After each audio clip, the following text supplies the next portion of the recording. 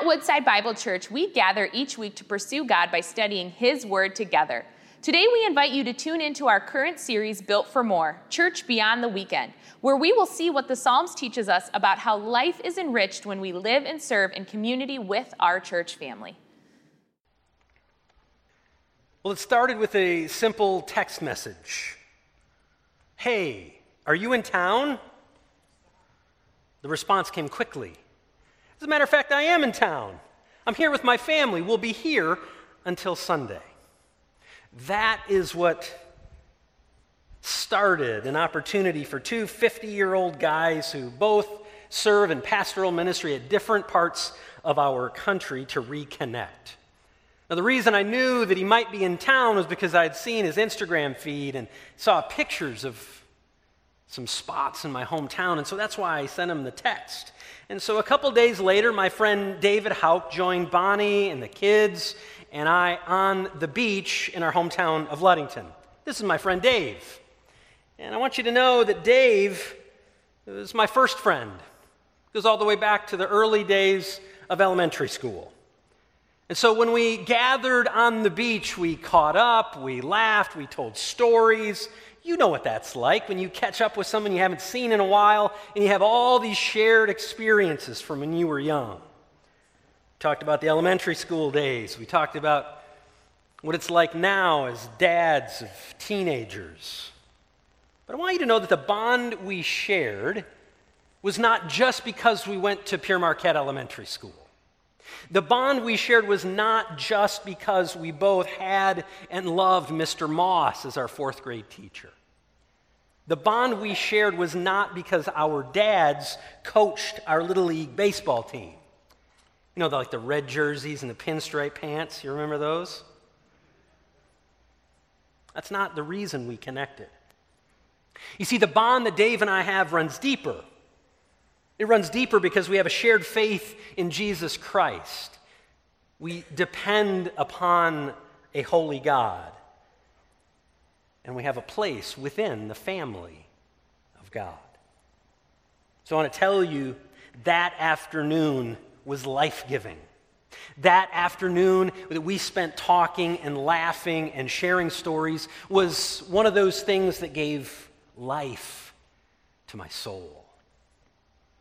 And you have friends like that too, don't you? That's what friendships are for. Those godly relationships that bring us joy, that bring us peace, that have a sense of belonging and a weightiness to it. You have those too, don't you?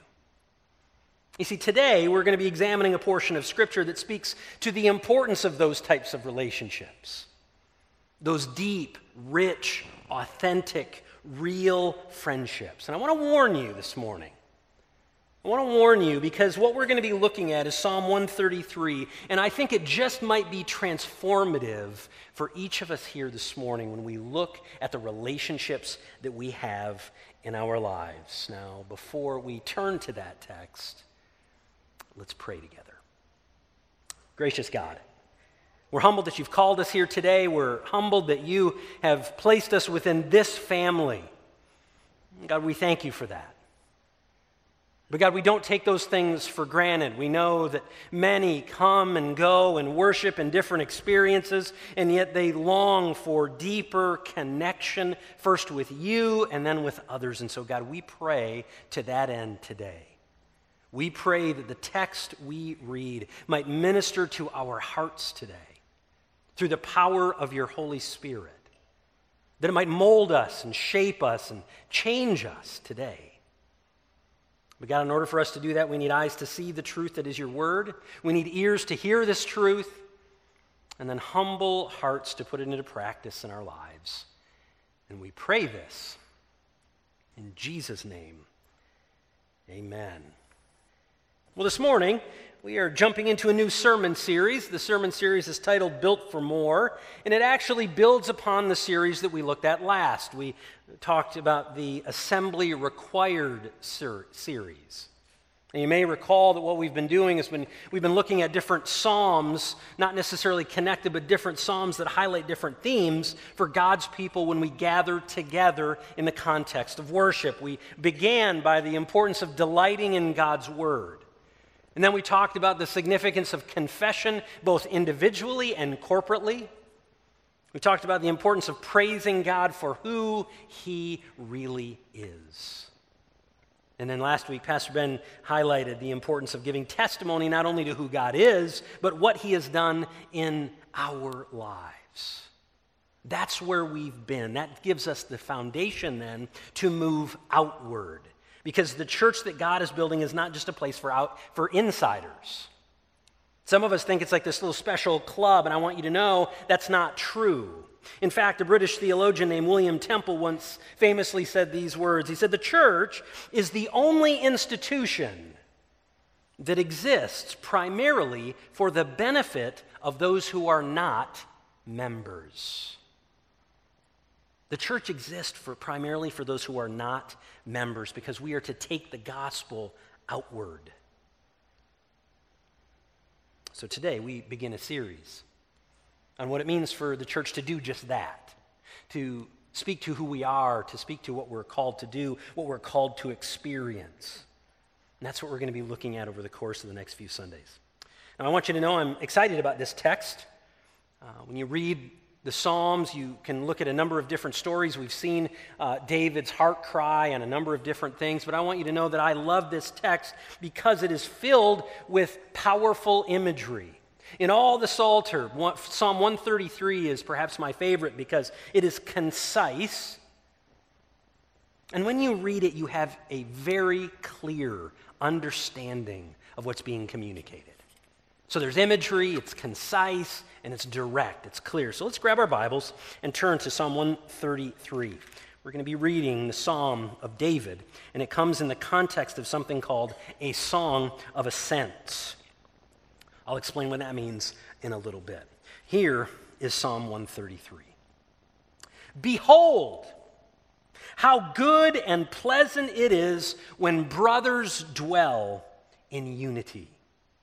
It's like the precious oil on the head running down on the beard of Aaron, running down on the collar of his robes. It's like the dew of Hermon, which falls on the mountains of Zion. For there the Lord has commanded the blessing, life forevermore." That's Psalm 133.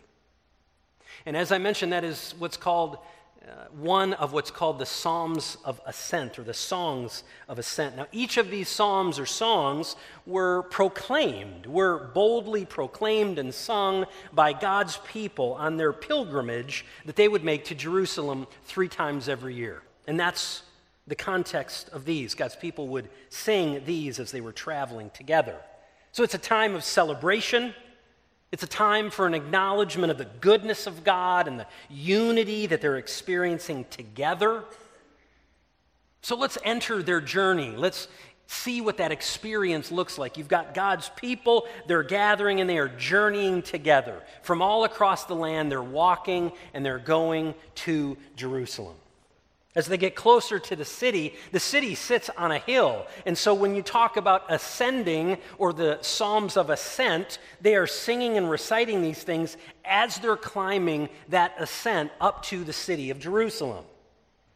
Now, as they're doing that, you might imagine that I have my family and my group, and then there's your group and you're coming, and then there's another group and they're coming, and we're all kind of entering into the space as we're climbing the hill to Jerusalem.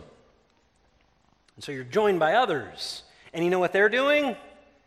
They're doing the same thing. They're singing Psalms of Ascent. Together, we gather as God's people, and in that space, what we experience is joy and oneness. Now, before we go any further today, let's be real with each other in this moment. Who among us in our culture today could not use a little bit of joy and a little bit of oneness? So often when people say, you know what, the Bible is irrelevant, it does not connect with life today, I beg to differ. Look at what we're talking about today. Joy and oneness, that's what we need in our culture. So let's take a closer look at the psalm itself and see what it is that you and I can learn, what you and I might be able to experience for our journey as we do so in community. We're going to look at verse 1 a little more closely. It says, "Behold, how good and pleasant it is when brothers dwell in unity." Right there in that first verse, we see the primary theme of the psalm. Remember, I said it is crystal clear, it's concise, not a long psalm, and it's crystal clear. He says it right there at the beginning. It's about unity. David, who writes this psalm, wants you to know and experience and wants us to celebrate the unity that we have as the people of God. So that's exactly what we're going to be doing this morning. We're going to be seeing 3 specific ways that you and I can truly enter in and celebrate the gift that we have of spiritual unity. And the first way is that when we come into the family. The first way is that we have an opportunity to come into the family of God. David begins that word and says, "Behold." What he's doing there is he's saying, hey, do I have your attention? Because what I'm going to say next is really, really important. He says, "Behold, how good and pleasant it is when brothers dwell in unity." What he's doing there is he's pronouncing a blessing for the spiritual family. And I want to highlight the word brothers there for a second. What he does not say is, hey, it's really good and significant when acquaintances get together. He doesn't say it's really good and it's really important and it's really significant when neighbors get together. He's speaking intentionally in this moment of the family of God and of people of faith, thus the term brothers. Insert sisters as well. And see, this is why the gift of spiritual unity can only be experienced by those who are within the context of the family of God. So for our purposes today, this means this type of unity that we find David speaking of comes through a personal faith in the Lord Jesus Christ. Jesus is the one who lived perfectly, who died sacrificially, and then who rose to life again miraculously. That's Christ. And if you have placed your faith in him, if you are in Christ today, then you're part of the family of God. If you are in Christ today, then you are invited into this community of faith that David is speaking of this church. And if you're in Christ today, then you can and should live good and pleasant lives, experiencing unity with our brothers and with our sisters. You see, the church, the family of God, is both universal and it is local. It is God's contemporary expression of his family. It's a spiritual family. It is connected in faith. Now, to be clear, I'm going to be super honest here in a moment. This expression of the local church is broken, it is flawed, and it is imperfect. Do you know why that is? Because you're there, and because I am. And we're broken, flawed people in need of God's grace. You see, the church is filled with sinners like us. Someone I know has even called it unfinished. The readers among you will know what I did there. Because the fact of the matter is, you and I are works in progress. The psalmist emphasizes that it is good and pleasant. That's the nature of unity. That's what happens when we experience unity. It is good. Here's what that means. Good means what is right. And that's what we should experience. And pleasant means that's what we desire. So it is both good, what is right, and it is pleasant, what we desire. Now, David makes it very clear that there are, in fact, conditions attached to these blessings. Not only do we need to be a part of the family of God to receive the blessing, but we must also choose to dwell within the family of God. This means that each and every individual believer must purposefully do life together in community with other members of the faith family. We must be intentional about it. We must seek it out. We must pursue connection. I love the way Eugene Peterson sums it up in his book, Long Obedience in the Same Direction. He says, Scripture knows nothing of a solitary Christian. It's not in there. People of faith are always a member of a community. Love that. Scripture knows nothing of a solitary Christian. And I want you to know, as your pastor, I affirm that. I affirm what David is communicating in the psalm. I affirm what Eugene Peterson has written here. And that's why I'm going to emphasize and be very clear about some practical, tangible ways for every person here today to experience what we're talking about. It happens best in the context of a life group, of a men's group, of a women's group. Intentionally submitting before other believers, that's how we can experience the good and the pleasant life that David writes of. You see, when you participate in a life group, whether you're a man, you're a woman, or you're a child, what happens in there is that it's an intentional time where you read God's word together. You allow it to penetrate your hearts and then your conversation. You have genuine relational interaction and community with other people. And then you reach the world with the gospel. As I said earlier, that's what we want for every single person here. When we talk about our church as a whole, we're not just saying, hey, you know what? That'd be a really good thing for like a small slice of our congregation to be a part of. We mean everybody. Because what's happening in this text shows us the importance of being in authentic community. So if you're looking for that, again, I want to remind you, after the service, head to our Welcome Center. We would love to work with you and get you connected in a group as we get things rolling again in the fall.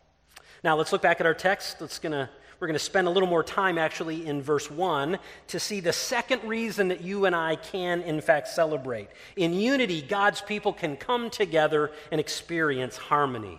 We can come and experience harmony. You see, not only has God given his covenant people the gift of spiritual family, that connection point of people in faith, but he also has provided us the gift of unity. The psalmist is commending the family of God for, in fact, living in unity and living in harmony that is provided. That might seem counterintuitive. You might say, well, that seems kind of abstract, doesn't it? It kind of seems like, oh yeah, I know that can happen, but that's kind of outside here. That's nice, Pastor, but that has not at all been my experience in the context of a church. If your experience in a church has been painful, I want you to know that's not what God intended. And as a pastor in God's church, I want to say I'm sorry. You see, God desires that we would experience unity and harmony within the body of Christ. The pain and the angst of what you've experienced is not what God had in mind for his people. I can say that with confidence because of what the Apostle Paul wrote to the believers in a place called Ephesus. Here's what he writes. He says, "For he himself is our peace." Jesus himself provides us the peace. He has made us both one and has broken down in the flesh the dividing wall of hostility between abolishing the law of commandments expressed in the ordinance. Why would he do that? That he might create in himself one new man in the place of two. In himself, in Christ, he's going to create one man in the place of two. So by making peace, that he might reconcile us to God in one body through the cross. At the foot of the cross, we come together as the body of Christ through Jesus' work on the cross. We are not only drawn into that covenantal relationship with God, but we are also drawn into the family of God and a new group of people. But let's be honest, it's hard, isn't it? That can be really difficult, can it? You guys experience that? It's tough. Well, I want you to know that even amongst the people of God right now, the world in which we live seems to be dividing us. So I'm going to go there for just a moment. I want to encourage you to buckle up because the ride might be a little bumpy. Even amongst the people of God, we are divided among to mask or not to mask. We are divided about whether we should send our kids to school or if we should keep them home. We should have them on a computer or we should homeschool. Those among us within the family of God are divided. Some of us choose to watch CNN News, and others of us choose to watch Fox News. Some of us vote Republican, and some of us vote Democrat. Now, I want you to know these are not just hot-button issues in our culture. You might say, well, yeah, those things happen outside of the church. We have dividing lines on that thing outside of the church. I want you to know every single issue that I just raised, I have had conversations with people on both sides of that argument. Both of them. Masks, pro. Masks, no. They're here. People who watch CNN, people who watch Fox, you're here. Our church family is on every side of these issues. And these are the things that can divide us. And yet what David is inviting you and I to participate in, what he is welcoming us to, is something deeper than all of that. Something that requires more graciousness than all of that. Something that requires a genuine heart-level humility from all of us as we strive to have harmony and unity within the family of God. Now, I want you to know, oftentimes I can tell you something from the scriptures, I can communicate that truth and then kind of move on. I'm not going to on this issue. I want to leave us today with an assignment, okay? So I want to encourage you, grab your phones, grab your mobile devices, grab a paper and a pencil, because here is an assignment for every single person within our congregation. Here we go. You guys ready? Okay, good. Here we go. I want you to seek out another member of this church, of our faith family, who you know thinks differently than you on these issues. And I want you to enter into a discussion with them about masks, about schooling, about politics. And I want you to seek to understand their position. I'm not asking you to convince them to your position. I want you to say, I don't understand why you think that way. Would you please help me understand? You vote this way. I know you do. I don't get it. That seems really strange to me. Would you help me understand? Seek a believer, seek another member within the family of God. That's how harmony and unity can happen, when we learn from each other on these issues that can so easily divide us. And this is how we must practice it in our own lives. This is not something that, well, they do that. No, it's us. We're called to enter into those difficult discussions so we can experience unity and harmony among the family. And let's see what's next. Let's continue on in verse 2.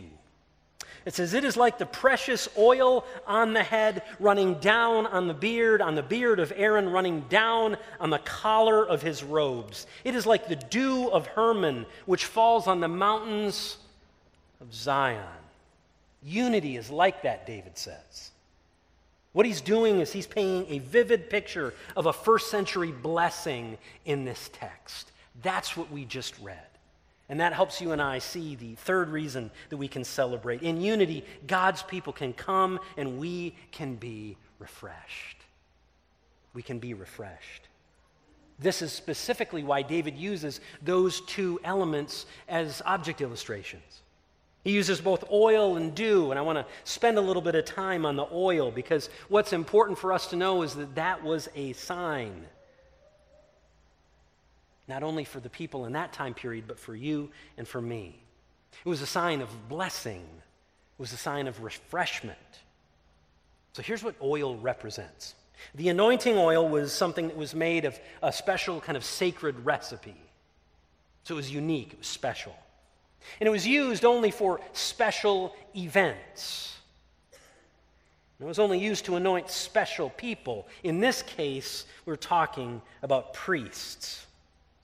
Now, why all the uniqueness? Why all the special nature of the recipe, the event, the people? What's so significant about it? What it communicates is that that individual is set apart. Set apart with God's presence.